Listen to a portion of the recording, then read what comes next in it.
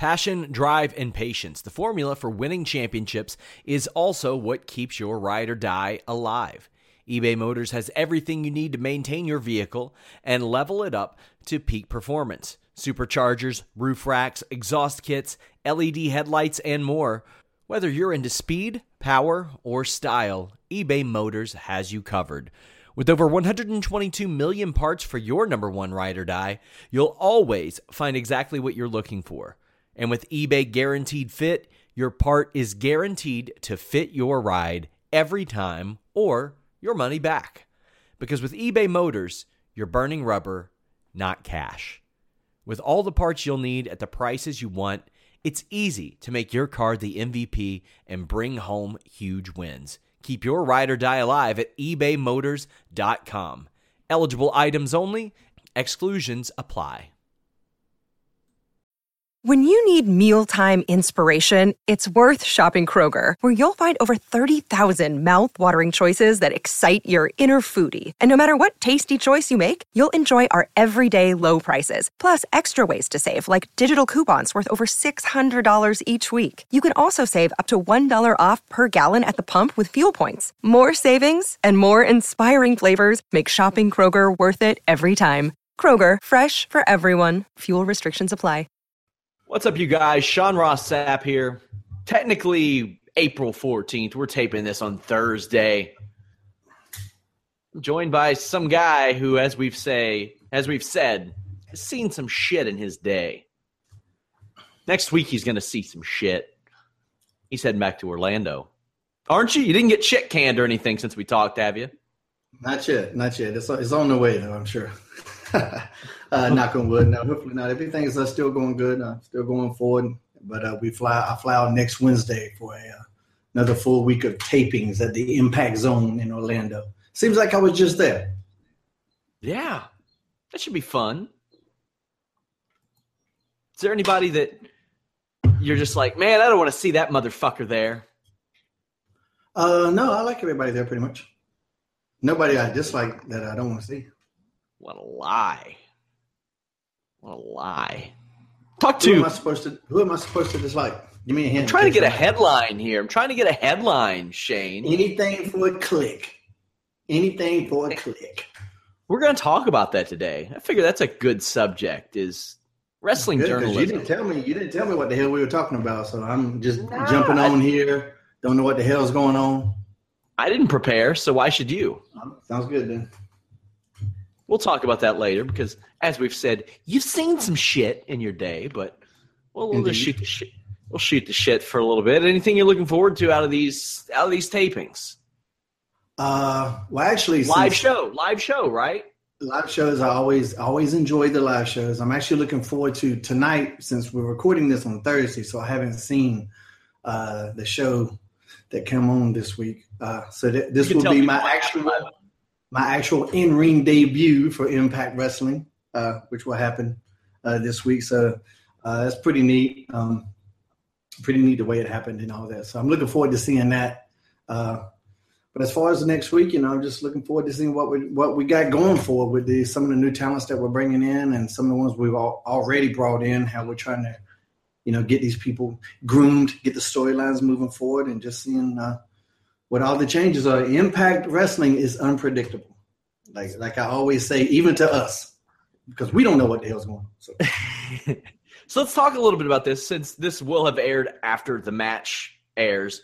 How did you feel getting back in the ring? You obviously got back in shape for it. I should have known that's the only reason you'd be drinking protein shakes before our damn shows. It's the only reason. Not at all. You don't care for your own health. I didn't know until a couple of days before those tapings that that's what we were going to do. So just getting back in shape was something me and the missus did. We were doing it together. She was actually training for a show. Let's be honest. There was no getting back into shape for the missus. The missus was already in shape. Yeah, she's always looked phenomenal. But as far as championship level, and she just won another 2 championships. I wanted to talk about that too. We'll get to that after this. So getting in shape with her was a lot of fun. I got up to about it was 239 actually last September. Dad bod, full effect, y'all. I remember the Shira Shuffle video. You were like, don't talk to me about the Shira Shuffle video. I looked horrible. Oh yeah, for sure. So, yeah, I mean, I took the last half of last year off. And when I take time off, I need you to understand, I take time off. That means I ain't doing shit. That means ain't no dieting, ain't no nothing. Just getting fat on the couch, chilling. But it was a happy fat. It wasn't like, I was depressed or any kind of shit like that. I was just chilling. And I'm 42 now. So, back in the day, I could just chill and nothing would happen. Everything would still stay in place. But, and two, with the diet that kids have, and I know, kids eat cookies and fucking candy and shit all the time. Man. I know it's not great for them, but, I'm not going to sit there and deprive my kids of cookies and stuff. So, and if they're in the house, dad creeps in there. They're going to get eaten.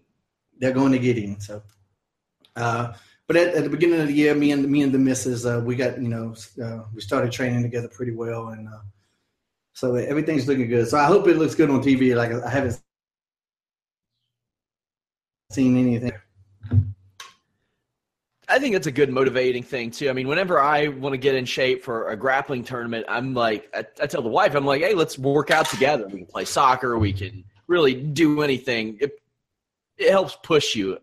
How did you feel physically in the ring? I did see the tweet, and maybe you told me once, you're like, well, I'm not taking any back body drops. Oh, I stopped taking them motherfuckers a while back. I'm done with them. To me, the juice is hard to squeeze on one of those. Not at all. So, yeah, it doesn't get a pop, and it hurts like hell. That's the exact opposite of what I want to do out there. But I felt okay. I actually went the day of and got in the ring with one of the fellas, and it's like I need to take a couple bumps. And I can't just fall down no more. I need to be knocked down. So I can't just stand there and fall on my own accord anymore. So, I got in there and wanted to knock some of the dust off real quick. I didn't want my first bump to be in the match in case my body actually broke apart like a piece of glass on TV. So I felt okay, like I say, but I felt like a 42-year-old man. Who'd you get in there with? I think it was Trevor. Me and Trevor got in there. Nice. So, I mean, how'd you feel physically after the match? Not bad at all, so. But I didn't go out there and go full heel. I didn't go out there and have an Iron Man match. So it was, I played a chicken shit heel in and out, got in and did some stuff at the end, but it wasn't like it was it wasn't an Iron Man match, but it was a good first foray back into the ring in a while. I'm excited to see it. Do you think that, because you said you didn't find out until a few days before, do you think Impact saw, hey, he's making a real effort to get back in shape, maybe we can approach him about this?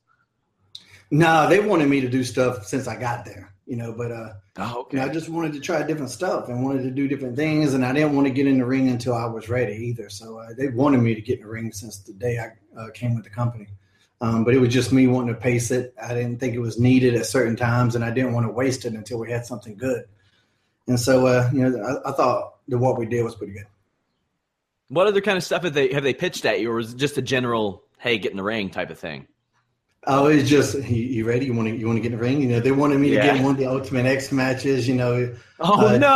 Just all kinds of stuff to use the name value. There's still some value to the Hurricane Helms name. So, and understandably so, that's why it's the Helms dynasty. So, get out of that what you can, squeeze every bit of juice out of it, kid.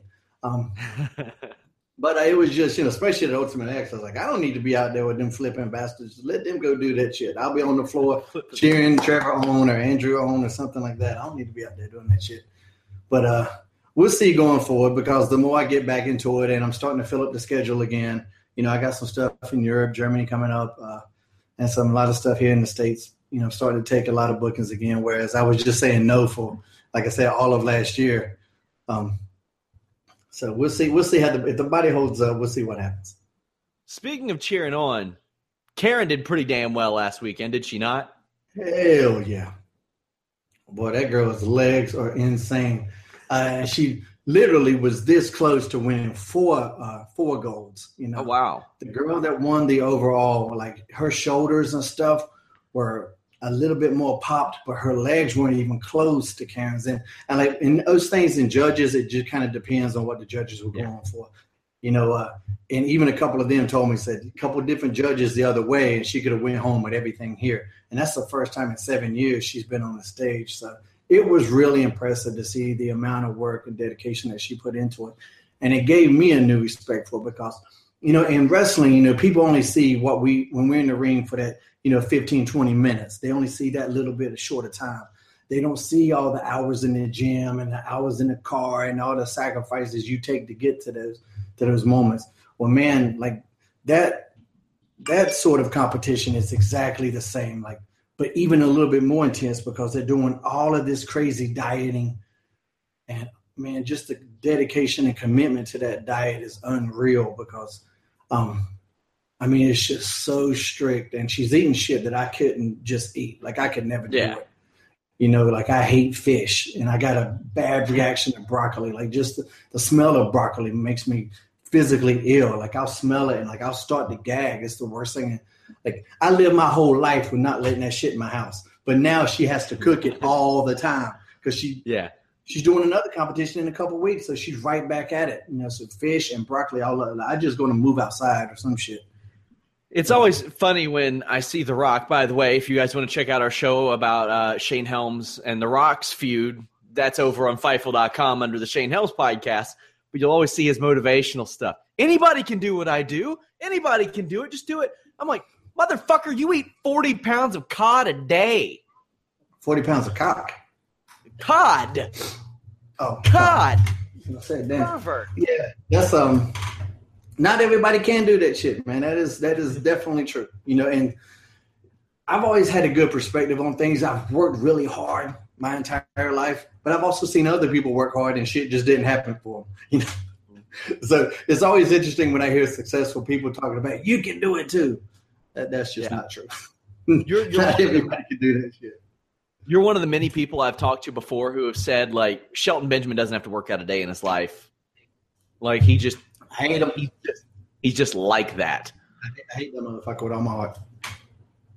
I mean, if I didn't love him and he wasn't one of my best friends, I'd hate him. Oh man! Before we get into this wrestling journalism topic, I want to talk to you about Towelgate, or as conspiracy theorists are calling it, Towel 7. Nice. That's actually not bad at all. Towel 7 is pretty good. Well, first of all, on the show last week, I picked Cormier. You picked Rumble, so you were wrong again. However, I'm just letting me state what you go on the defense. Incorrect, which is kind of par for the course with you and I on these fight picking things.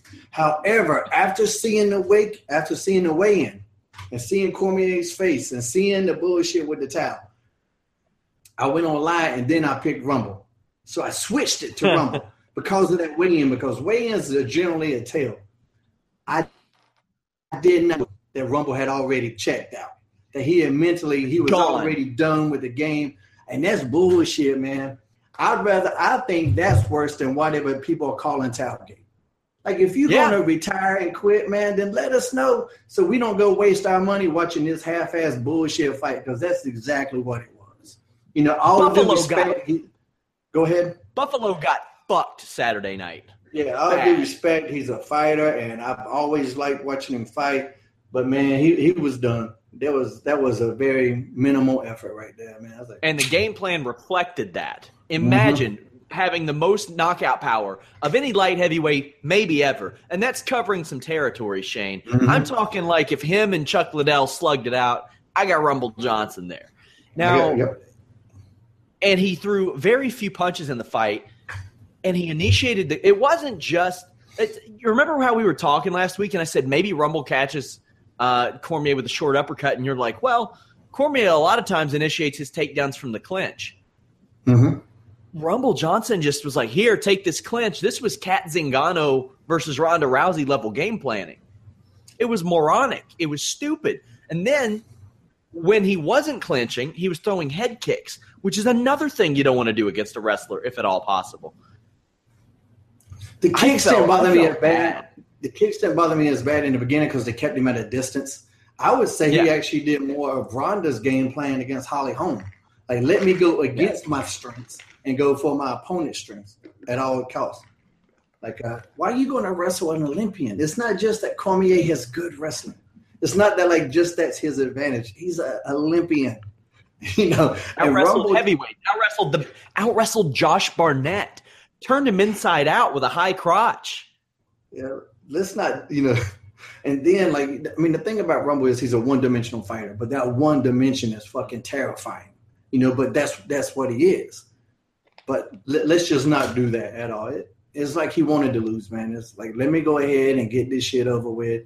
And who knows what he's going through in his life. I know his post-fight press conference, he still sounded upbeat and positive, but the fight didn't reflect that. So, I mean, who really knows? And then the bullshit in the semi-main event, they're just doing dusty finishes these days, man. They're trying to draw some heat. They're doing some angles. I wrote an article that said that UFC 210 was the most pro wrestling thing I've covered in the last 2 weeks. Between the implant gate, I mean, did you have any idea who the fuck Pearl Gonzalez was before we found out that she had implants? You had no idea, right? No, not at all. And then after she gets beat, you got Dana White with Cynthia Cavillo on the stage. Haha, this girl, she's ready. Here she is, your new star. Let's go. That was The Rock holding up Roman Reigns' hand in front of a booing crowd in Philadelphia. That was some shit, too. The girl with the implants lost? Because I didn't even get to see. She lost, but she won. Because everybody knows who she is now. I got you. I was talking to, I don't think, and I'm sure there'll be some female viewers, whatever, that might correct us on this, but I don't think implants bust like they used to anymore. Because I think they're more of a gummy bear type thing. And I'm just saying this because I bought a couple pair in my day. And the last pair I bought, where it was like the way they were described to us, it was that they don't bust anymore. They might crack or something like a gummy bear, but they're designed so that they don't bust and leak into the body. Mm-hmm. So that's, you know, for people that are afraid of them busting or bursting, I don't think that's as big of an issue with the newer ones as it was with some of the older ones. How much have you spent on those in your day? We'll not talk about that, but it was worth every penny. Especially the last pair is my favorite. Oh, man. Jesus Christ. This UFC light heavyweight division, it's in a sad way. Patrick Cummins should be the number 10 ranked light heavyweight right now. I don't know why the hell he's not. But if you put Patrick Cummins in the cage with non-TRT Vitor Belfort up from 185 pounds, a half-hearted Vitor punch takes Patrick Cummins out. That's the state of the UFC light heavyweight division. We are one injury away from Shogun Rua getting a title shot in 2017. That's where we are. Do you know who Volkan Ozdemir is? Because he's the number 5 ranked light heavyweight in the world right now. I can't place the name, so I'm guessing no. Exactly. And that used to be, it's still, the 205s are still the most terrifying guys, I think, on the planet. And I say that because some of the heavyweights I can outrun and get away from if they chase me. The 205 guys are pretty fast too. So sure. But I just heard too, I think I heard that Jacare might be leaving after this weekend. He's a free agent. His contract is up. So he might be leaving, and Musasi's probably leaving. Or is that a definite? Or is that still up in the air? It's not. His contract's up. It's not a definite yet. If I were Musashi and Weidman, I'm jumping up to 205 immediately once I see Volkan Ozdemir is ranked number 5, because a win or two gets you in a title shot right there. Musashi was offered a title shot last fall against Anthony Rumble Johnson, an interim title fight, but Johnson didn't take it. That makes me wonder if Johnson knew back then that he was going to leave, because he turned down an interim title fight and waited 6 months for Cormier. So it makes me wonder if he was like, no, I want the real title. Why was 6 months? Why was there an interim title fight? Well, it was supposed to. When Cormier got hurt and was pulled from the Rumble fight the first time, they offered Rumble a fight against Gegard Musashi for the interim light heavyweight title, and Rumble said no. And that would have been fine with me, because Musashi, I think maybe he's like 6 or 7-1 career at light heavyweight. Like he's a legit light heavyweight fighter. If he wants his reign. What is it? Cormier start his reign as a interim champion. Yeah. So it would be the interim to the interim. Oh, yeah. Oh, yeah. There's a lot of damn interims. It is. So let's get into today's topic. We're going to talk wrestling journalism. Now, obviously, it's how I make my career doing this shit when I'm not talking trash to you. But, I mean, you as a guy inside the business who has wrestled, has worked as an agent, you've done podcasts, obviously. I'm sure sometimes you have a plenty different take on it. Me and you have went at it a few times over MMA journalism. Now, you've been involved in some stuff like, your arrest and some behind-the-scenes stuff. How do you feel you were covered in, like, some of your more controversial moments? Do you feel it was fair? Do you feel like you were railroaded? And how does one handle that? It wasn't all fair, but some of it was definitely justified. If you do something stupid and asshole-ish, you get it's going to get out there, especially in this day and age. But of course, there was a couple ones where the headlines knew what they were doing. Like when I beat up that guy, it was at a club called Rehab. Oh. And they put Hurricane gets arrested after fighting at Rehab, like I was in a drug center or something. They knew what they were doing with that. And then a couple of things, like if there's any mistakes in the article, the retraction is minimal. The retraction is nowhere near as exploitative or, gets the hype and push as the main story. So, if they do things that, and if they make a mistake with it that could hurt somebody, I think they should be just as strong going forward as when they're correcting that mistake. Because at the end of the day, if you're making money off a business, you should respect it and want it to continue and not try to hurt it. And if you're hurting the people inside, then you're hurting the business as well. So, but some of it was totally justified. Like the whole thing with me and Jericho, that thing was like the equivalent of a jaywalking ticket. That's what we got. Yeah. But like websites tried to make it out like it was a fucking attempted manslaughter charge, And then, we both laughed about that shit, ever since. But at the same time, when it happened, we're like, really? Come on. Y'all can't tell that this is just two idiots acting out. It just happened recently with Ric Flair. I guess he had he called a bartender a fat ass or something. Totally lose some weight. Yeah, whatever. It's just so stupid. I was like, really? Like, that's a story? And it just anything for a click, and if that's how you make your money, I get it. But it's not something I could do, man. I couldn't go out there and just try to, talk shit about a legend in the business and a business especially that I love just to get a click. So I'm glad I don't have that job. One of the things that I like is that today more than ever, especially in the journalistic climate we're in, where I'll get to that, but good journalism practices are more prevalent than ever in wrestling because it's being pressured that way. You get people there's a good website called Sheet Sandwich, Talking Sheet Podcast, where they basically hold these journalists accountable and say, you need to cite your fucking sources, you need to follow up, you need to ask people. That I appreciate because I went to school for this shit, and there's not a lot of people who did, and that's okay. You don't have to. Right. It's not a mandatory. It helped me a lot, but that has changed a little bit. But now we're in this situation with journalism in general. I respect that a little bit more. Like these days, having a damn keyboard makes you a journalist, and I don't agree with it. Yeah. Like, no, it doesn't. Yeah. You're just copying and pasting a bunch of bullshit that somebody else found out. Yeah, and that's a weird thing. Like Dave Meltzer, I respect him. Think the guy's great. A lot of what the one aspect I don't like, a lot of times his opinions are reported as fact because they're not separated in what he produces. Yeah. I think that's a slippery slope. There are websites like I think it's prowrestling.net and people like that who put their point of view separately below. Yeah. I think that's fair. It may show your bias towards an article, though. With those situations that you experienced, how often – now, granted, a couple of these situations were before social media was so prevalent. How often did websites reach out to you for comment? Very few. Very few. I'm sure some I think that's a problem. I couldn't really recall it. Yeah, and that's the thing, too. Like when, we'll just stay on Meltzer since he was the one, like last year or whatever, the first couple of months after I got to Impact, he kept talking about this bad morale backstage. And I was just like, no, I'm back here. There's no bad morale backstage. Well, my sources and all this bullshit. And I'm like, well, I don't know who your sources are because you won't give a fucking name. I'm giving you a name. Like I'm telling you I'm there. I got a name in this business and I'm telling you I'm back there and that's a fucking lie. And so, yeah, I don't like that whole, because anybody could just say my sources and you don't even know if they're telling the truth or not. I got no reason to suspect that he was lying, but at the same time, it was a lie because I'm backstage and everybody's kind of fucking chilling and having a good time, you know?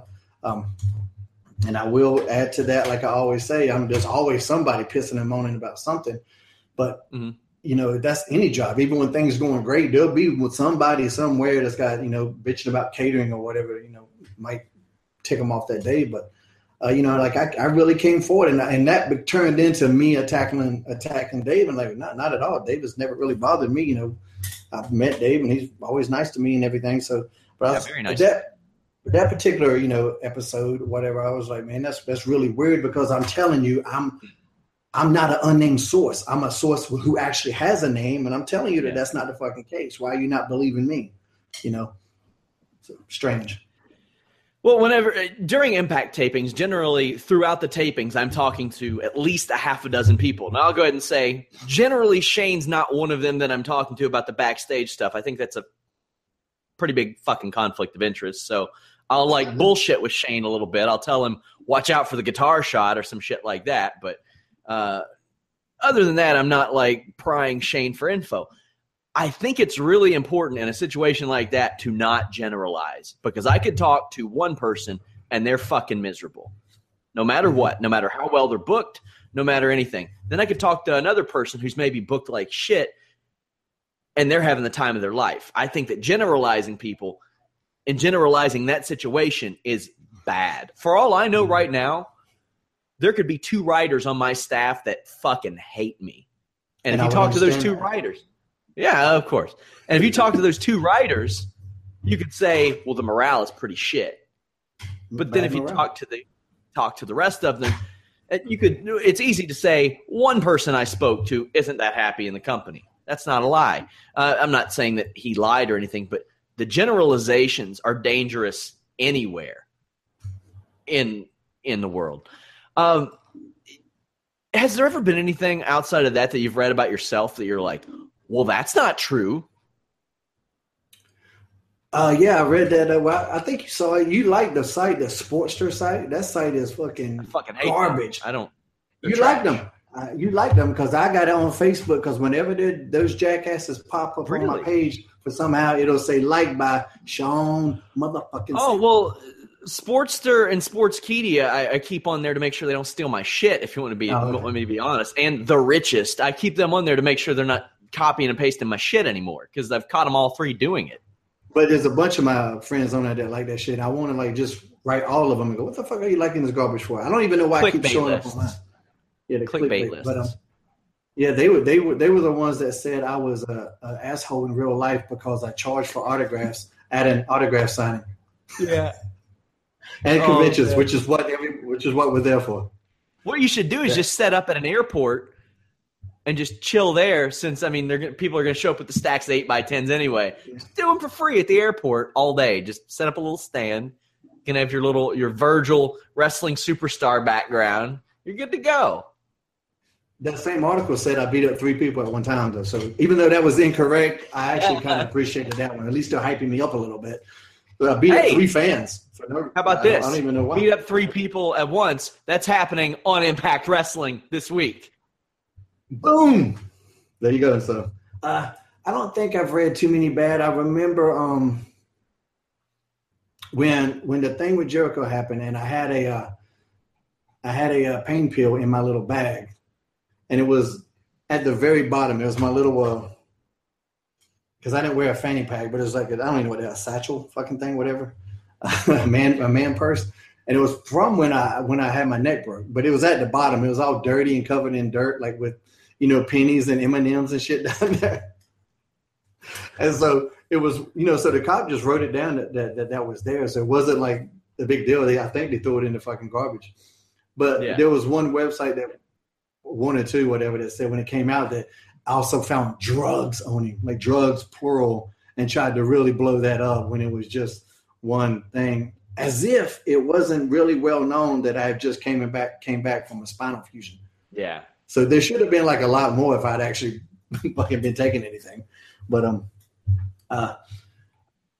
They didn't really come at me too hard. It was just annoying. And at the time, I mean, like I said, I mean, what happened was pretty accurate. So we got in trouble, and I don't really give a shit about that. I actually put my mugshot up as my Twitter profile just to let them know they can't fuck with me about that shit. Like, I mean, I wouldn't. I'm a grown man. Sometimes men do dumb shit. So I was never one of those guys that it was my demons that made me do anything or the fucking devil made me do it. Like, no, shit, that was me. I did a lot of good shit, and every now and then I'll do something dumb just to balance the scales. Now, say I've talked about maybe covering unfairly in one regard, but as journalism pushes forward, it's heading towards exclusively digital, it seems.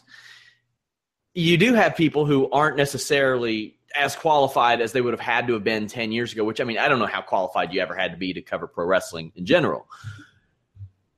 Do you think there needs to be more of a legitimate aspect, like covering the promotions, whether it's Impact, WWE, and their business? Because I know that you've been on both sides of it. You've seen like a lot of people covering saying Impact's going out of fucking business type of shit. Mm-hmm. Do you think there has to be some accountability there? But at the same time, there are some people who won't touch shit like that because they're afraid Impact or WWE might not hire them in the future, because that's what a lot of people are worried about. They want that WWE job. They want that Impact job. You know what there should be? There should be a scorecard on the headlines, whether they're right or wrong, like somebody's winning record.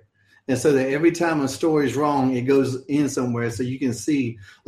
When you need mealtime inspiration, it's worth shopping Kroger, where you'll find over 30,000 mouth-watering choices that excite your inner foodie. And no matter what tasty choice you make, you'll enjoy our everyday low prices, plus extra ways to save, like digital coupons worth over $600 each week. You can also save up to $1 off per gallon at the pump with fuel points. More savings and more inspiring flavors make shopping Kroger worth it every time. Kroger, fresh for everyone. Fuel restrictions apply.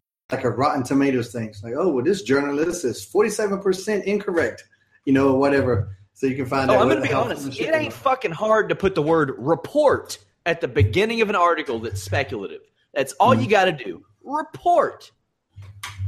That way, it reduces some sense of responsibility for your own outlet. If you're reporting something, if you're writing about something someone else is reporting, responsibility has to be on the outlet to a degree, but it has to be on the person reporting it as well, because you're supposed to get the information, you're supposed to verify it with a couple of independent sources, and then run with it. In wrestling, that doesn't always happen. I didn't run with the Ricky Morton story because I had a guy telling me, Ricky Morton's telling people around town he's going to Hall of Fame, and I'm like, shit, hope Ricky's not hitting the bottle.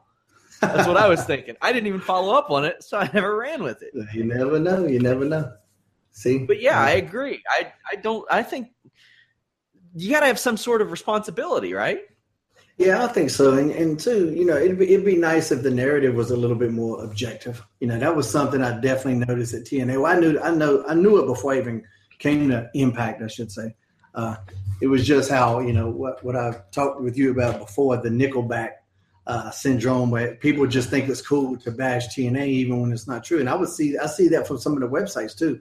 Like either last week or the week before, like overall attendance was down, overall viewership was down, but we went up in the ratings. Mm-hmm. So how do you want to present that headline? Do you want to say Impact loses audience, or do you want to say Impact goes up in the ratings? You could be honest and say both, but it's interesting to look at which sites are going to go one way and one are going to go the other. The honest headline was, we say viewership down, but ratings up. That's the honest, or rankings, whatever the fuck it is. That's telling the whole story. But I would sit there and look at which websites were highlighting on viewership being down and which ones were highlighting on going up in the ratings or rankings. And that's a tough slope too. That's a tough slope too, because damn, like the viewership and the ratings, it's not what it used to be. I'm not talking about the numbers. It's right. A different climate. It's a different world. Without a doubt. And that's another thing. I'm just throwing this in here completely off topic, but wrestling is the only show that I know of that fans give a fuck about the ratings. I never hear them talk about anything else. I just got into One Punch Man, and I was kind of like just reading about it, and like nowhere do I see people talking about ratings or whatever the fuck or downloads or any of that shit. Just people talking about it, and like there's shows that I like that are on Sundance TV, which isn't a major channel, and I don't know what the fucking ratings are, but the shows are fucking awesome. And I just never hear other people talking about it. It's only wrestling fans that have this weird fucking obsession, and they just won't let it go. But the news, the websites kind of perpetuate that because they keep pushing that forward too. They're trying to tell a story there that it might be there and it might not be there, but who knows? Got to get what I like to do. Yeah, what I like to do, which I think is a lot more indicative of what segments attract individual eyeballs. We put up YouTube rankings every Tuesday, Wednesday, and if Impact gets them up in a timely manner, we do them for them too. And we rank what the YouTube numbers are after about 18 to 20 hours. And you get it a little at the same time as the viewership, but you see what people are going out of their way to click on and watch individually. Like Nakamura last week, his debut blew up, and his segment with Dolph Ziggler blew up. Some 205 Live stuff didn't do necessarily as well. It shows you that the casual fans don't necessarily know what that is. Right. That's another thing that has to adapt. Like wrestling journalism has to adapt as the wrestling business has to adapt. And I feel like a lot of times it hasn't necessarily done that. What's the talk, or is there any backstage and Impact about ratings, numbers, social media, figures, anything like that? It doesn't come up a lot as far as ratings and stuff. Not that I hear it, but I know. I mean, everybody wants the numbers to be up because you want more eyes on the prize. No doubt about that. So that's to that aspect, I always understand what we're going for. The only thing we talk about too is just getting more content out there and better content and utilizing and getting better usage out of some of the content that we did. Like there was one thing, and I don't know if we spoke on this before, but like some of the one night onlys that we do and some of the explosion matches, I could see some of the guys backstage sometimes they're putting a little less effort into that because the feeling is that the company doesn't put as much effort into it. And that's something I've been hammering home. I'm like, you got to go out there and for me, whether I was on Velocity or Heat, I treated those matches just as important as if I was on Raw, SmackDown, or a pay-per-view. You got to be proud of every second that you're out there. You got to be proud of everything that you put out. I don't think you can go throughout my career, pick out a match and go, oh, the Hurricane called it in on that one. No, he really dialed it in. No, you cannot do that with me. I went out there every single time, and that's something I really try to stress with guys, especially if I'm the agent, and if I think they're half-assed, and when they come back, I'll let them know. I'm very vocal about my shit sometimes. Well, most of the time I'm vocal about it.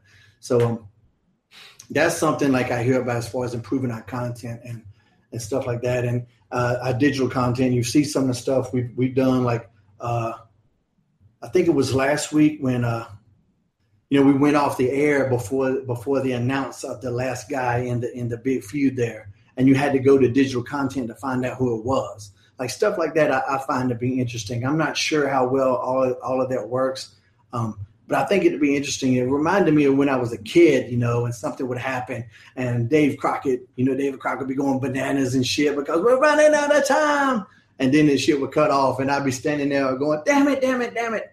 So I really like that. That was I thought that was pretty exciting. I think that it's so crazy how the climate has changed. Like, I wonder what segments would have made it, what segments wouldn't have made it if social media was an option 20 years ago, like Attitude Era type of stuff. Uh-huh. Like, who knows what would be where. I think it's helped a lot of people get over. Like, Eli Drake, I first came to enjoy him by seeing, like, the web exclusives Impact would do. Things like that. I was like, man, this guy he's really fun. Like, I enjoyed his mic work. I thought he was kind of different, kind of reminiscent of some of the guys that I'd liked in the past, but of his own way. And I don't think enough of that is really taken into effect when numbers are reported. I think that social media engagement is important, but it's so hard to quantify. It's so hard to measure that stuff. Are there any other tendencies you see, like wrestling websites, news sites, using like that you're like, That ain't right. Other than the obvious clickbait ones, which are they'll put up a headline, but it's really a fat burner product that they're trying to sell. Yeah. And I fall for those motherfuckers all the time because it'll be something that I'm interested in, but then they're just trying to sell me a fat burner. And I'm starting to get a complex about it because, man, I'm not fat anymore, but you're making me feel that way.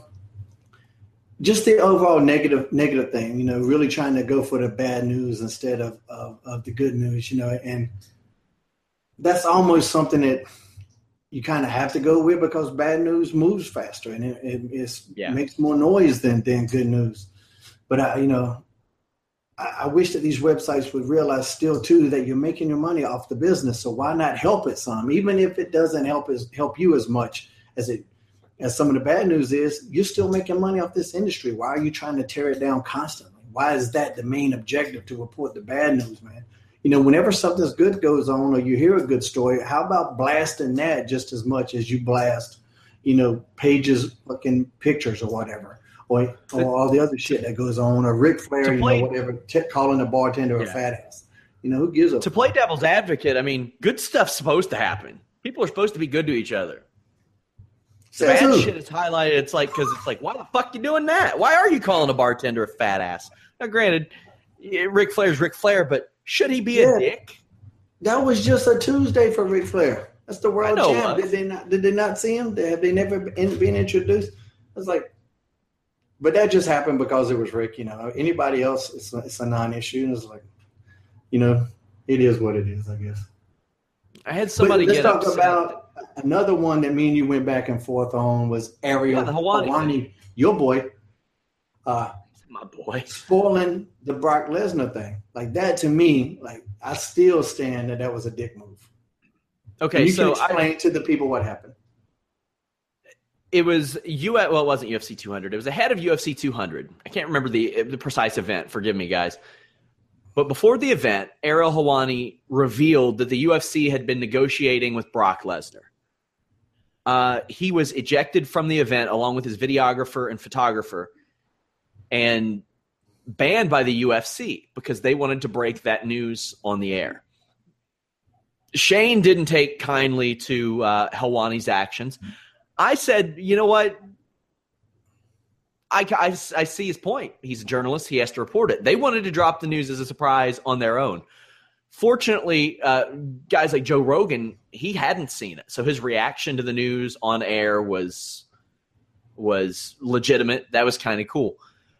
Now, Shane, I'll say this because I've been on both sides of the fence. I've reported some stuff that is supposed to be surprises, and then I didn't. Like the Ronda Rousey WrestleMania thing, I had that. I told my boss, and I said, I'm not going to report it because I don't know what good it could do 2 to 3 hours before the event. Mm-hmm. I don't know, it'll get us some clicks, sure. He was at the event, and he was like, do what you want to do.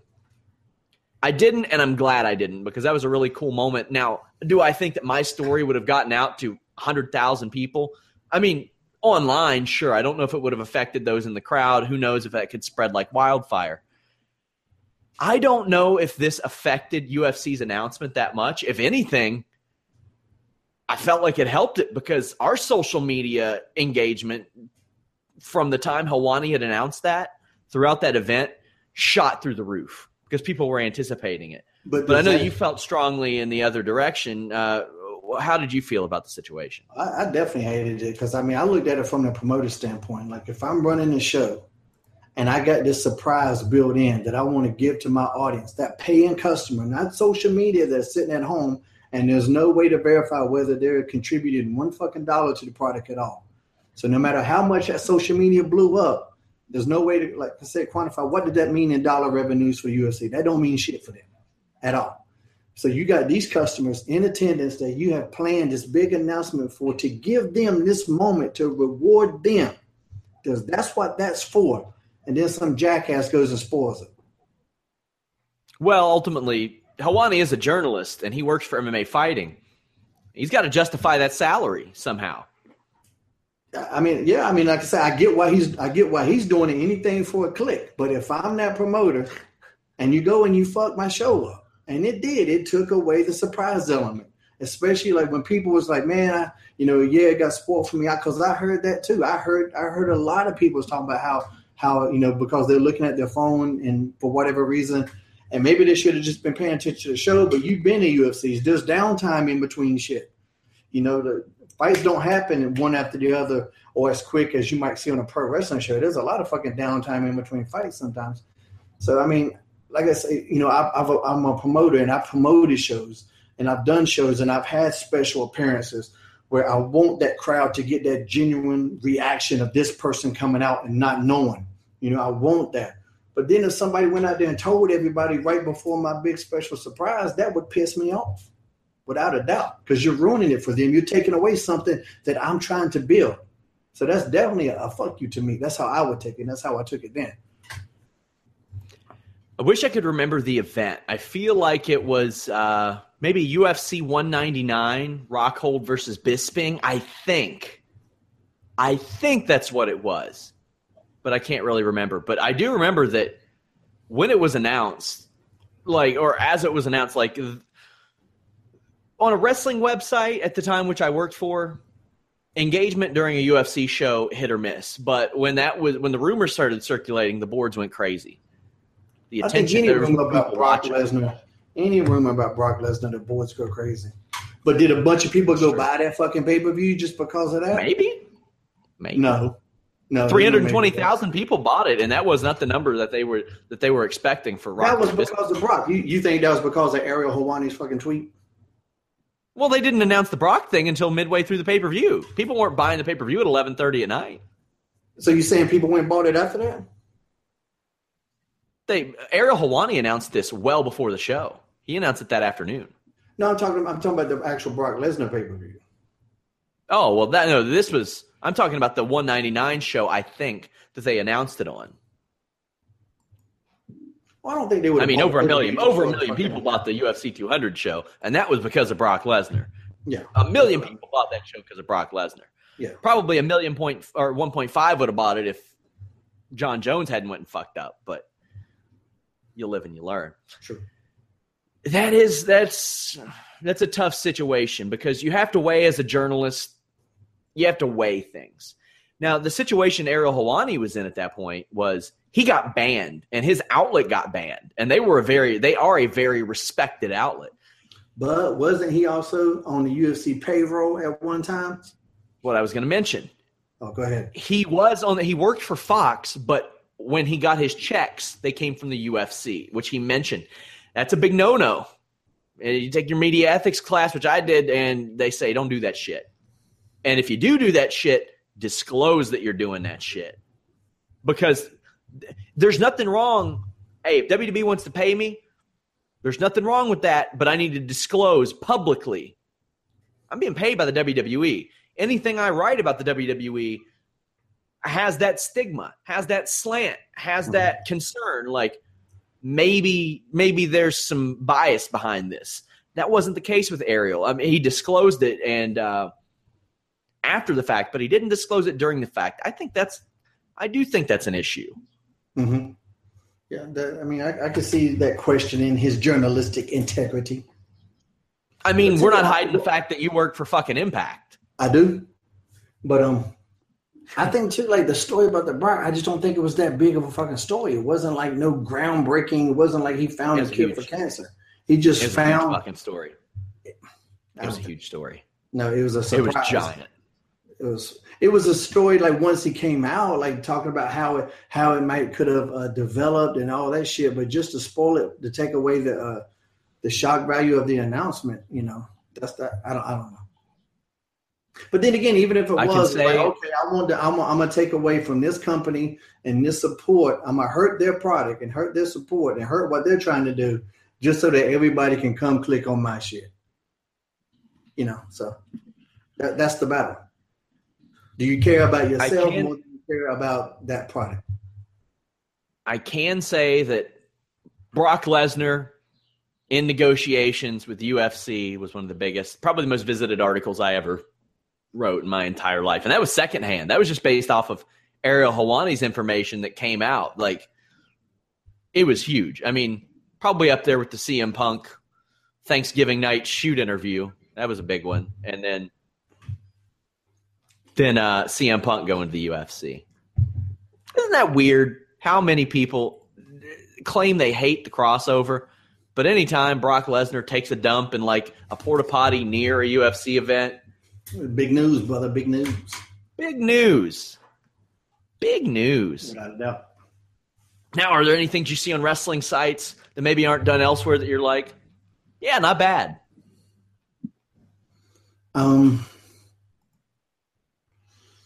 mean, there's a lot of stuff. I don't look at them nowhere near as much as I used to. You know, when the whole web thing first really exploded, like there was just so much positivity. You know, it was like Entertainment Weekly. You know, like I like the entertainment industry, and I like how Entertainment Weekly, you know, there's a lot of little features in there which are just fun, and you're showing a lot of cool stuff that goes on. Mm-hmm. But I mean, honestly, how many sites can you look at and see an overwhelming amount of positivity or amount of fun stuff or just cool shit, You can't just slob the balls of every promotion. You got to report the facts. You got to report the news. I'm not asking you to slob the balls, but you ain't got to jam nothing up their ass either. Yes. You know what I mean? You're making money off people of this are into business. that type of shit. You're making money off of this business. How about like trying to help it out a little bit instead of just fucking leeching off of it? Well, is that a novel idea? Let me be respectful to the business I make money off of instead of taking away from it and jabbing it constantly. Should the writers during the baseball steroid scandal, should the writers not have written about that because they're making their living off of baseball? Should they have not covered the steroid scandal? I mean, I think that's a very one thing. You look at the negativity about pro wrestling, and it's all the fucking time. It's not just one little story here and there. It's all the fucking time. It's constantly. Like I say, they just fucking wrote a story about Ric Flair calling the bartender fat. Who gives a fuck? That bartender was fat. Well, he just kicked out. I didn't get to see him.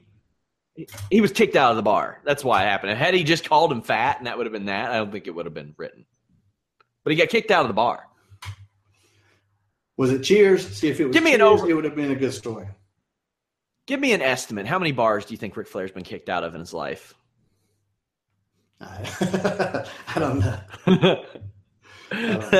You got to sit there and do some. You got to look like Zach Galifianakis in The Hangover when he's counting cards when you're figuring that one up. What even made him mad? Because I didn't click on it, and I'm speaking kind of out of turn, I guess. What even got him mad about that? It's like 40 years, 300 nights on the road a year. He goes out. No, what got him mad? Why did he call the bartender fat? I don't know. I didn't. There's no backstory. There's no backstory from the bartender. He just walked in and said, "Hey, fat ass." I don't know. I didn't cover that story. Where's the journalism? Alex did that story. Maybe who? Alex. He's the one on our site who covered that story, I believe. Did the bartender deserve it? Maybe the bartender deserved it. I'll find out. One thing that I think that pro wrestling, whether it's the business and journalism, has down better than a lot of sports is almost the promotional tour aspect of it. Because, like, for example, Slammiversary is coming up in July. When Slammiversary happens, you're going to see a lot of fucking interviews with TNA wrestlers going around a lot of different sites. It's not like it used to be. You got to reach out to them, TNA. Amy Zach, where are you? Get in my inbox, lady. Come on. But and the thing is, you can ask them about a variety of different stories. Whereas on the talk show circuit, like your Jimmy Fallons and stuff like that, these people know what's coming.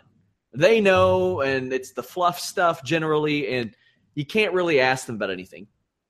When you're promoting events for pro wrestling, you pretty much have free reign to ask these people what you want. You may get a work answer. You may get a real answer. You never know in that aspect. But that's an aspect of wrestling journalism that I think is ahead because, like Kobe Bryant's doing, I don't know what the hell, he's got like some documentary project going on.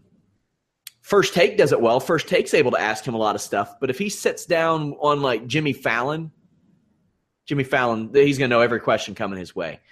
Which one do you think more people will watch? It depends. If LeVar Ball pops up in the middle of Kobe Bryant's interview on First Take, then more people are going to watch First Take. Really depends. If he says something controversial. Are you sure about that? Maybe. It depends. So I don't know. Are you sure about that? Is he out there? Maybe. Is he out there lip syncing with Jimmy Fallon? It just depends. Saying, look at how positive Jimmy Fallon's show is, and a lot of fucking people watch it. Yeah, but that's not always ethical. Oh, but let me go fuck up the surprise with all these other people. That's ethical. He massaged Donald Trump's nuts for like 15 minutes. I would literally type anything just to get a click, but let me talk about ethics. Get the fuck out. Let's caress journalistic ethics, like not moral ethics, like Colby Carino going and stealing some shit and people expecting us not to read it. The motherfucker got arrested. Sorry, Colby. And then we had some people saying, I saw somebody say to Ryan Satin, well, why did you include the mugshot? Because in the climate we're in, where everybody has been taught to assume that everything they read now is fake, even the most credible of sites, you have to show visual evidence sometimes. So that's why stuff like that gets up there. There's going to be a mugshot now. If you get arrested, it's going to be sometimes. Like New York doesn't publish theirs. New York City doesn't publish theirs. You should have got arrested in New York. My town has a website, and they put them all up every day. Every time Jail Tracker. Huh? Jail Tracker. I'm on that shit. I watch that shit all the time. That's how I see where my high school friends are these days. I don't hardly ever look at it, but I've seen it on occasion. They also got something. They also got something. It's a little newspaper that you can buy at the convenience stores. It's a paper newspaper gimmick, and it's called the Slammer. And they got all the mugshots from like 3 towns. I made front page in that bitch. If you're going to make the news, you might as well make front page. Guys, this is a topic that I think we're going to delve into again because I feel like the questions that are going to come in from this are probably worth another show in the future because there are a lot of aspects that we didn't touch on, and we will. Just send in your questions, what you all want me to ask Shane in regards to this. But I thought just a free-flowing conversation would kind of be good for its own show. Now, next week, you never know what our schedules are going to be like because, Shane's got to do some shit. I do got to do some shit. He's got to do some shit. We might have to do it Wednesday night again like we did last time. Okay. We do that? Yeah. We'll figure something out. And also, too, I want to say this, too, the journalistic stuff, man, is real important in what we do now. Make no mistake about it. I don't want that shit to go away because like I said, when the internet first got hot with wrestling, I was on that shit all the time. I was on all the sites, clicking on all the stuff and reading about it. So it's very important. I wish it have a little bit more of a positive slant, that's all. But then again, some of the guys give you a lot of fucking ammunition with negative shit. So, that's very true. You're out there getting arrested for stealing crab legs or whatever the fuck it was. Somebody stole crab legs over the last couple of years. Listen. There's a football player that stole some fucking crab legs because I used to see a bunch of internet memes about it. Am I wrong? Am I making that up? I don't remember that, but I'm going to look it up now. Not this moment, but I will look it up. Hey, a good example is your boy Alberto El Patron. He's talked to us a couple times for exclusive interviews. But man, the damn guy's going out and doing drunk rants on Triple H, calling him a pussy, getting stabbed, all kinds of stuff. Was it a rant? He was drunk. See, that's a word that you website guys like to use. Anytime a wrestler says anything, it's always a fucking rant. Every time.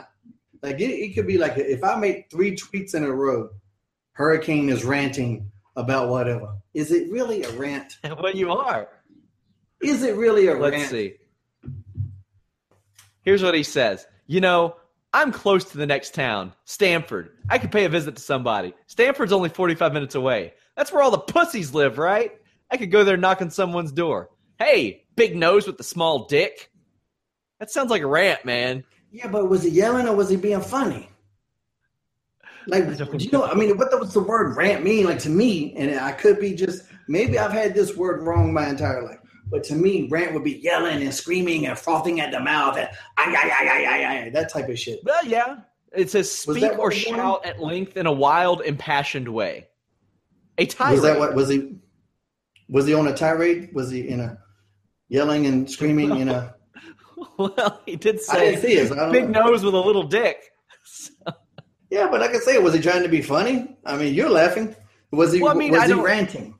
I don't know if he was on there like Chris Farley, big nose and a little dick. I don't know if he was doing that. See, like, that's how you spin the narrative, though. Where can the people follow you on social media? Anything for a click. Get out of here. We're not like that. Anything for a click. Now, please go to @ShaneHelmsCom and read all my tweets because I'm a funny bastard. Also, go to @ShaneHelmsCom on Instagram because I'm a funny bastard on there. Man, God, some guy got mad at me today about the United thing. It's amazing what gets people fucking mad. Like, I put up a United because they're fucking hilarious. And some guy got triggered by that. And, of course, anytime somebody don't like what I say, they got to attack my career. And it's always somebody weird. Yeah, it's always somebody with 30 fucking followers telling me like I didn't have a career. I'm like, I'm still in the business. I've been in the business over half my fucking life. How is that not a career? It's just weird shit in general, man. Like, what the fuck? Did you need to be Bruno fucking Sammartino? I don't know. But like, if it's anything too, though, if I say, man, I fucking, I really didn't like last night's episode of The Walking Dead. Fuck you, Hurricane. You a jobber. Okay. Oh, man. Sorry. You never made a main event. Yeah, main evented here, here, and here. Yeah, but other than that, okay. I get that too. Sometimes people will be like, you fucking want to be journalist. I'm like, I don't care. I'll be whatever I want to be as long as my check's clear. I don't care if you call me a podcaster, a hack. I don't really care. My checks pay the same. Yeah, I want to be a journalist. I went to school for it. I honestly did want to be a journalist. That's what happened. That's why I enrolled. Damn. Guys, register at Fightful.com. You get early access to shows like this, shows with Matt Riddle. Hey, if y'all didn't check out that Matt Riddle podcast, he surprised me with a shirt with my face on it last week. So this week, I surprised him and had Stokely Hathaway run in on a damn podcast. Talk some shit to him. That's how I do it, Shane. He had a Curious George shirt on. We're out.